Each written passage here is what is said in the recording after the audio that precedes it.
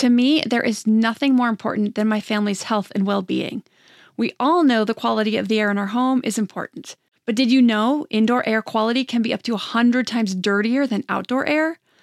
I've got to tell you about Puro Air.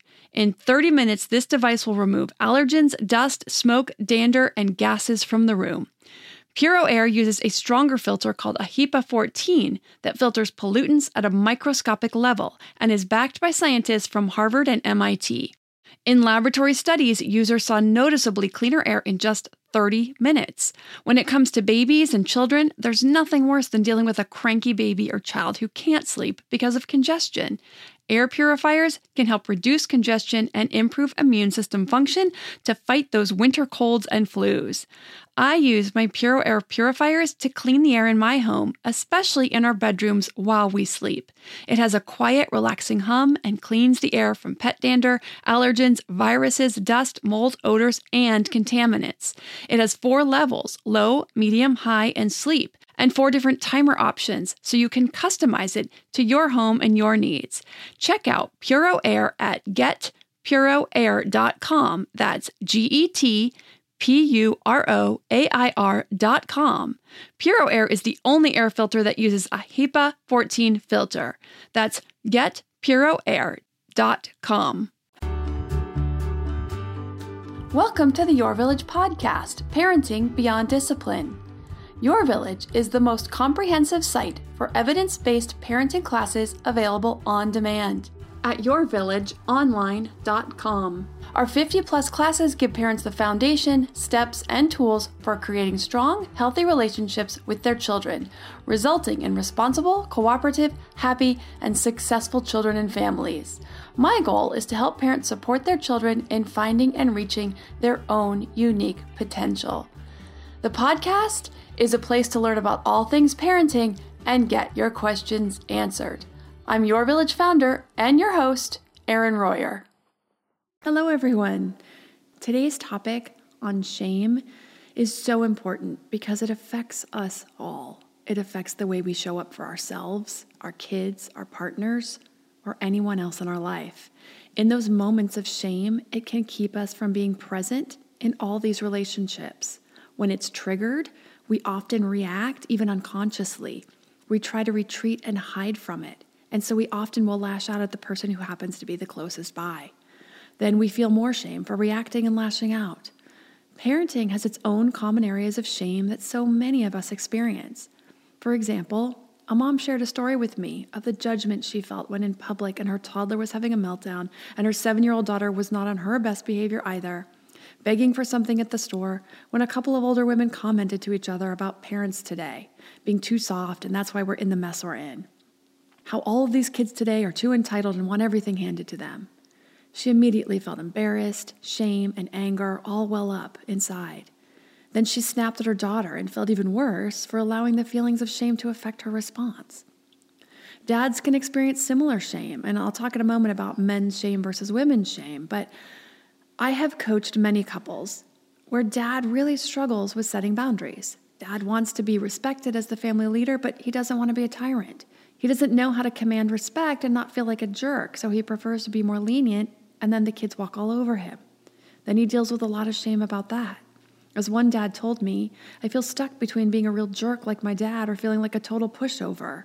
I don't ever want my kids to feel about me the way I did about my dad, so I'd rather be soft than hard. Then I feel ashamed because what strong man lets his kids be in charge?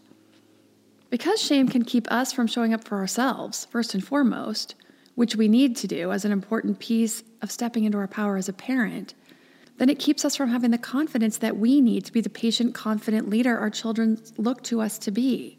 So today, I'm going to discuss shame in general, 3 ways shame often shows up in parenting, and what we can do to break the cycle so we are ready to show up more fully for ourselves, our kids, and anyone else in our lives that we care about. So first, the definition of shame, according to Brené Brown, who's a researcher at University of Houston, who studies courage, vulnerability, shame, and empathy. She defines shame as an intensely painful feeling or experience of believing that we are flawed and therefore unworthy of love and belonging. This affects the way we interact with the world and makes us feel isolated, trapped, and vulnerable. And she lists out 12 categories of shame in 3 key areas of body image and health, relationships, and social status. So I'm going to dig into common beliefs that cause shame in 2 areas of relationships, parenthood and parenting, and these are different. I'm going to parse these out in a moment. But first, it's really important to know that there are 12 components and to know what your particular shame triggers are. Now, for me, my shame triggers are more around body image and health. But we all have these areas where we're more affected than others. It's important to know these so that we know when we're triggered, because it's not just shame around parenting that can affect our parenting. We could struggle with shame around any number of things, such as weight and body image. Ding, ding, ding, like me here. If we get triggered by an event around our body image, we may respond unfavorably to something completely unrelated with our child or our partner. So I want to get into the common beliefs for both men and women here so that you can see how these beliefs affect us and are particularly harmful to ourselves and those we love when we allow them to trigger our responses. Our beliefs about who we are supposed to be and how we aren't living up to this standard are widespread and insidious. They're often perpetrated by those in our circles, be they our own family of origin, not just parents, but aunts, uncles, grandparents, friends, media, strangers, bosses, colleagues, the stranger at the gym, in the restaurant, you name it. It can come from anywhere out of the blue at any moment and completely surprise us. So for women, we are supposed to be confident, but not ambitious, and certainly not more ambitious than the men in our lives. We're supposed to look attractive and put together every time we leave the house, but not too attractive and definitely not sexy. You know what they say about those women. We're supposed to look young, move with grace, be naturally pretty, a little makeup, but not too much. Don't you dare age or look tired ever. Be thin and fit, but have some curves. And mothering should come naturally, and children absolutely come first. If you have a demanding career and you aren't around for the kids as much as they say you should be, well, why did you have kids? Also, as a mom, you need to be always perky, happy, and calm, never raise your voice. Kids should be perfectly behaved at all times, or it reflects on you as a parent. Why can't you control your kids? So as you can see, for women in general, our shame and our beliefs that lead to shame very much circle around our appearance and being the perfect balance of a natural beauty, attractive but not sexual, until you get behind closed doors. Then you better turn it all on, and you better know what you're doing, and you better know how to turn on your man. Turn it on and turn it off, all at the appropriate times. We have to be perfect mothers, and it must come naturally. Oh, and if you have trouble conceiving, oh boy, you are flawed as a woman. Or if you're listening to this, you probably aren't feeling this pressure, but if you decide not to have kids at all, you must not be woman enough. You're not fulfilling your role. But even so, once you have a child, when's the next one? Why are you waiting so long? Or if you have them too close together, well, that's not fair to the kids either. Now, in modern society, if you decide to stay home, there's all kinds of judgment around that too that can trigger shame. Aren't you a modern woman? Don't you want to be self-sufficient and independent? You really want to rely on a man to take care of you? Women are now supposed to be able to do it all, have a career but not too ambitious of one, so you can be fully available to your family at the drop of a hat. Attend each and every sports practice, performance, and game and parent-teacher conference. And if you choose to stay home with your kids and leave a career or have an ambitious career, not get married at all or not have kids or any combination of those, you are vitally flawed and you are not fulfilling your feminine duty to society. So as you can see, and I'm sure you can relate to so much of this, whatever your perspective is or whatever your experience is, you're probably relating to a lot of this. So now let's talk about men and the pressures and expectations and shame for men. For them, it's still an expectation of strength. Men must be strong at all times. They must provide and provide well for the family. They must move up the career ladder. They must be the main breadwinner. And if the wife makes more money, then you're both flawed. Women want men to be vulnerable, but not too vulnerable. You have to let us know you have it all under control. If you lost your job, don't you dare tell us you're scared. Tell us you have a plan. Tell us you have it together. We want to hear, but don't worry, I have a plan. I've got this. And for heaven's sake, never ever show your vulnerability in the workplace. Everyone will lose respect for you. You will never get promoted or taken seriously again. Never do anything remotely viewed as feminine. Don't be creative or artistic, and don't do dance. Well, maybe hip hop is okay, but definitely don't do ballet. That's for sissies. So for men, shame circles around social status, the house you live in, the car you drive, the school your kids go to, your career, your title, your job, your salary, and around strength as viewed by society anyway, which means you are never allowed to be afraid or show it. You cannot show what might be viewed as weakness in any form or femininity in any form.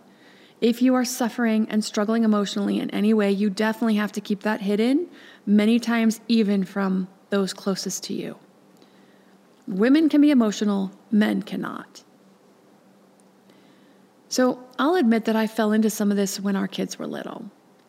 While I had an okay handle on my own shame around a lot of things and had done a lot of work to be shame resilient, I was completely unaware of the kind of pressures that my spouse might be under every day, about the kind of shame that he might be dealing with as the main source of financial support for the family.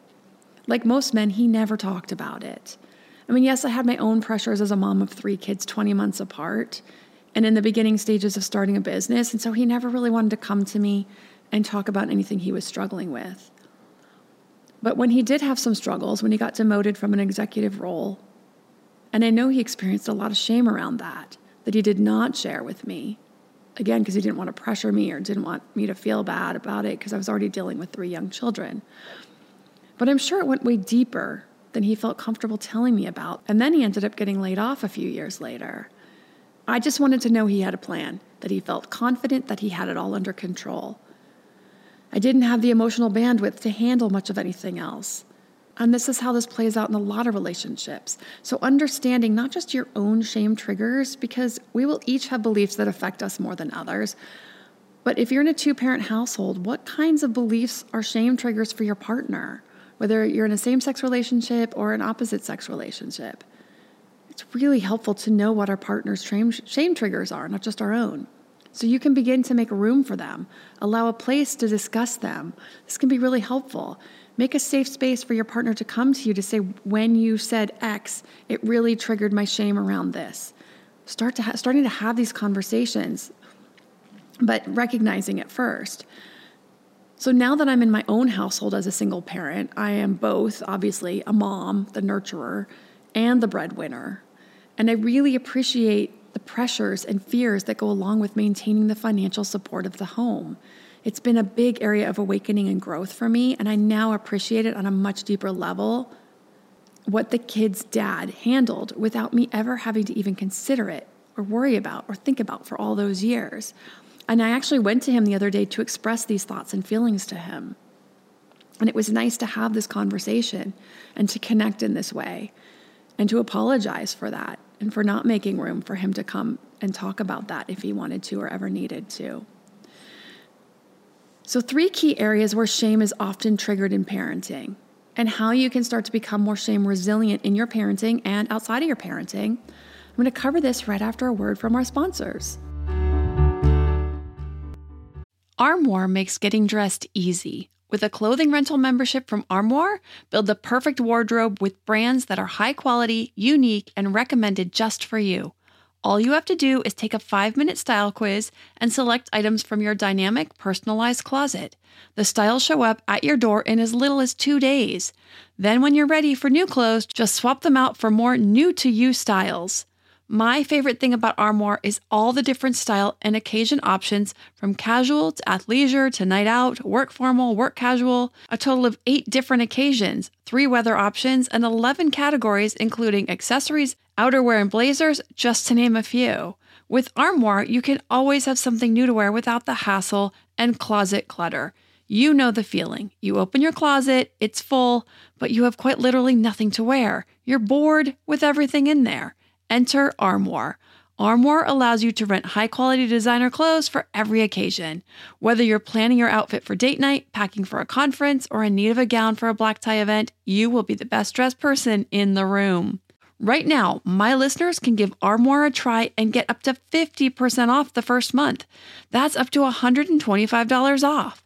Just visit armoire.style/parenting. That's armoire.style. ARMOIRE.style/parenting to get up to 50% off your first month and never worry about what to wear again. Try Armoire today. Hey, Parenting Beyond Discipline listeners. Ready to create a home that fosters love, warmth, and style? Look no further than Home Threads, your partner in crafting a nurturing environment. At HomeThreads.com, explore a thoughtfully curated collection of furniture designed for families who believe in positive parenting.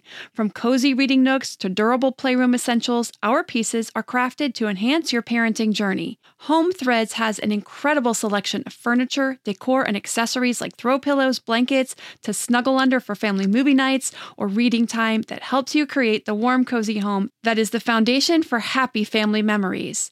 I love all the great pieces I've gotten from Home Threads to finish the look in my home. Gorgeous yet durable and cozy accent throw pillows, blankets, and some really cute wall decor. I have an ocean theme throughout my downstairs, so I got a couple of really great wall pieces to finish that look, and some picture frames for the family photos. Visit homethreads.com/parenting today and get a code for 15% off your order. That's homethreads.com/parenting to get your code for 15% off your order, because great parenting deserves a great home. Home Threads. Love where you live.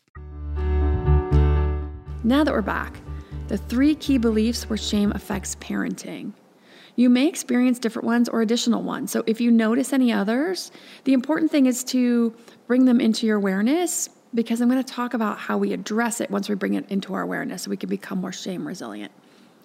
So number 1, believing that parenting, and in particular motherhood, is supposed to come naturally.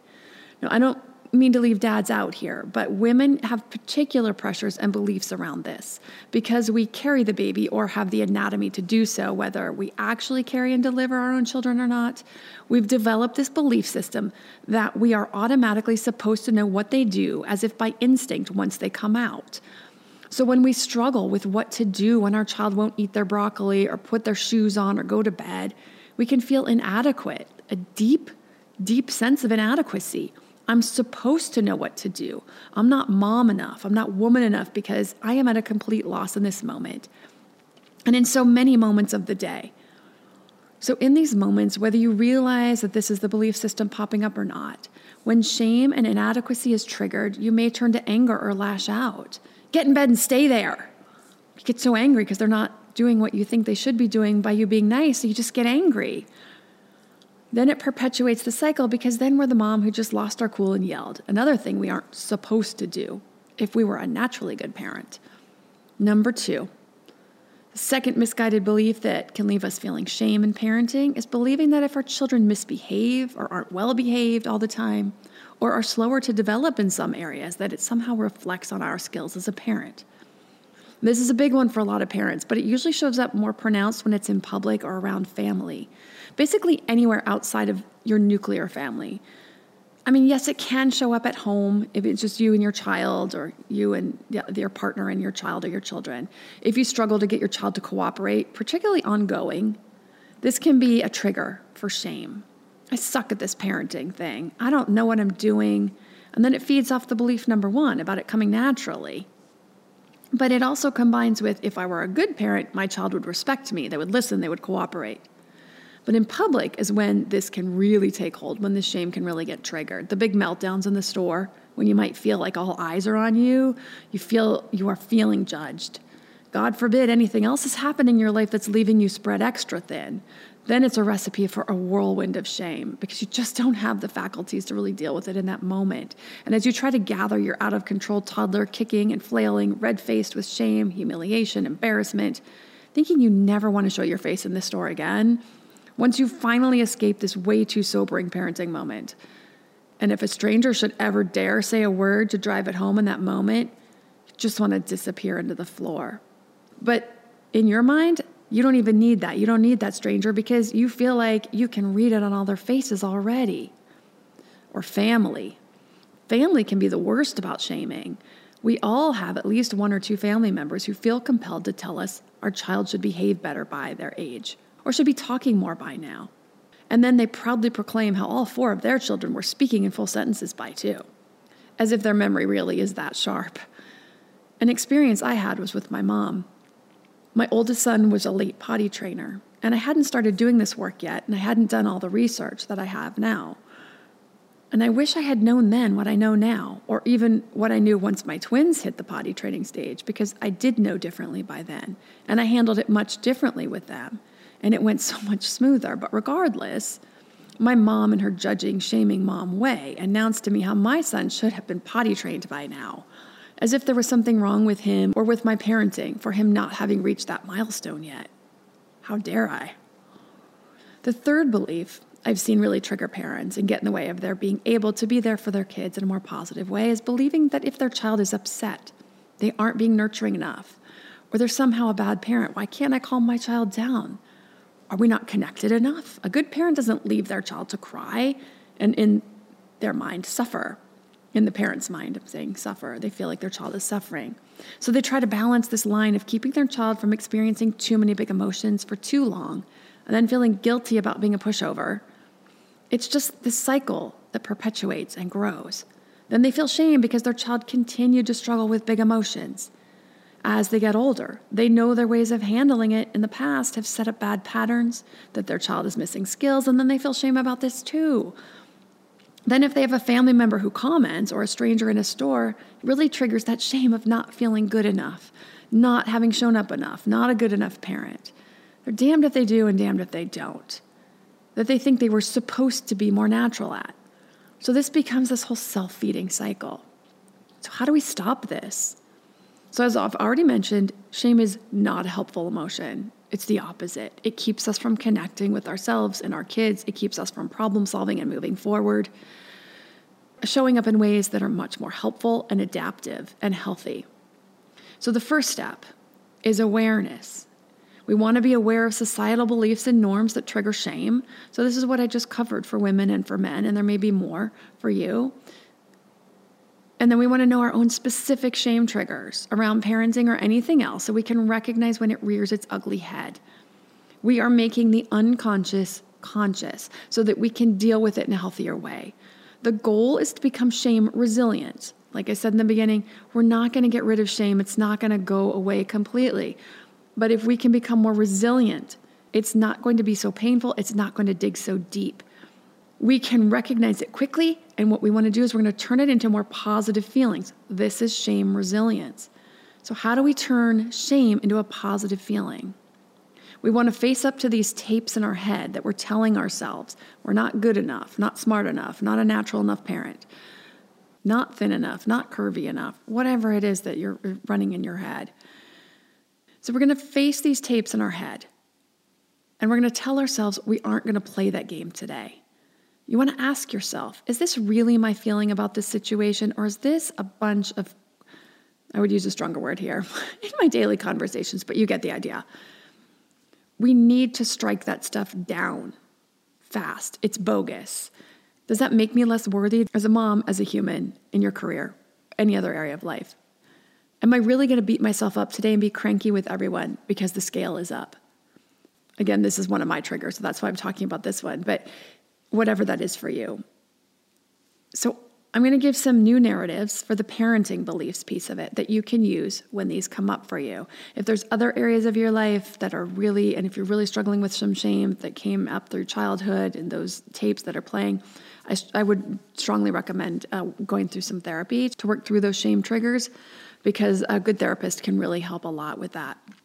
I'm going to talk about these parenting ones today and how you're going to come up against these and change these tapes in your head. Number one, the belief that parenting is supposed to come naturally or instinctively, especially to moms. You know, humans were instinctual hunters and gatherers at one point too. I don't know about you, but I'd be hard pressed to survive alone in the wilderness for very long. And I don't know too many people who could. I would have to be taught, just like parenting skills. Society has changed. Things are much more complicated in our domesticated society. We aren't hunter-gatherers, only teaching our kids to be hunter-gatherers and survive in the wilderness any longer.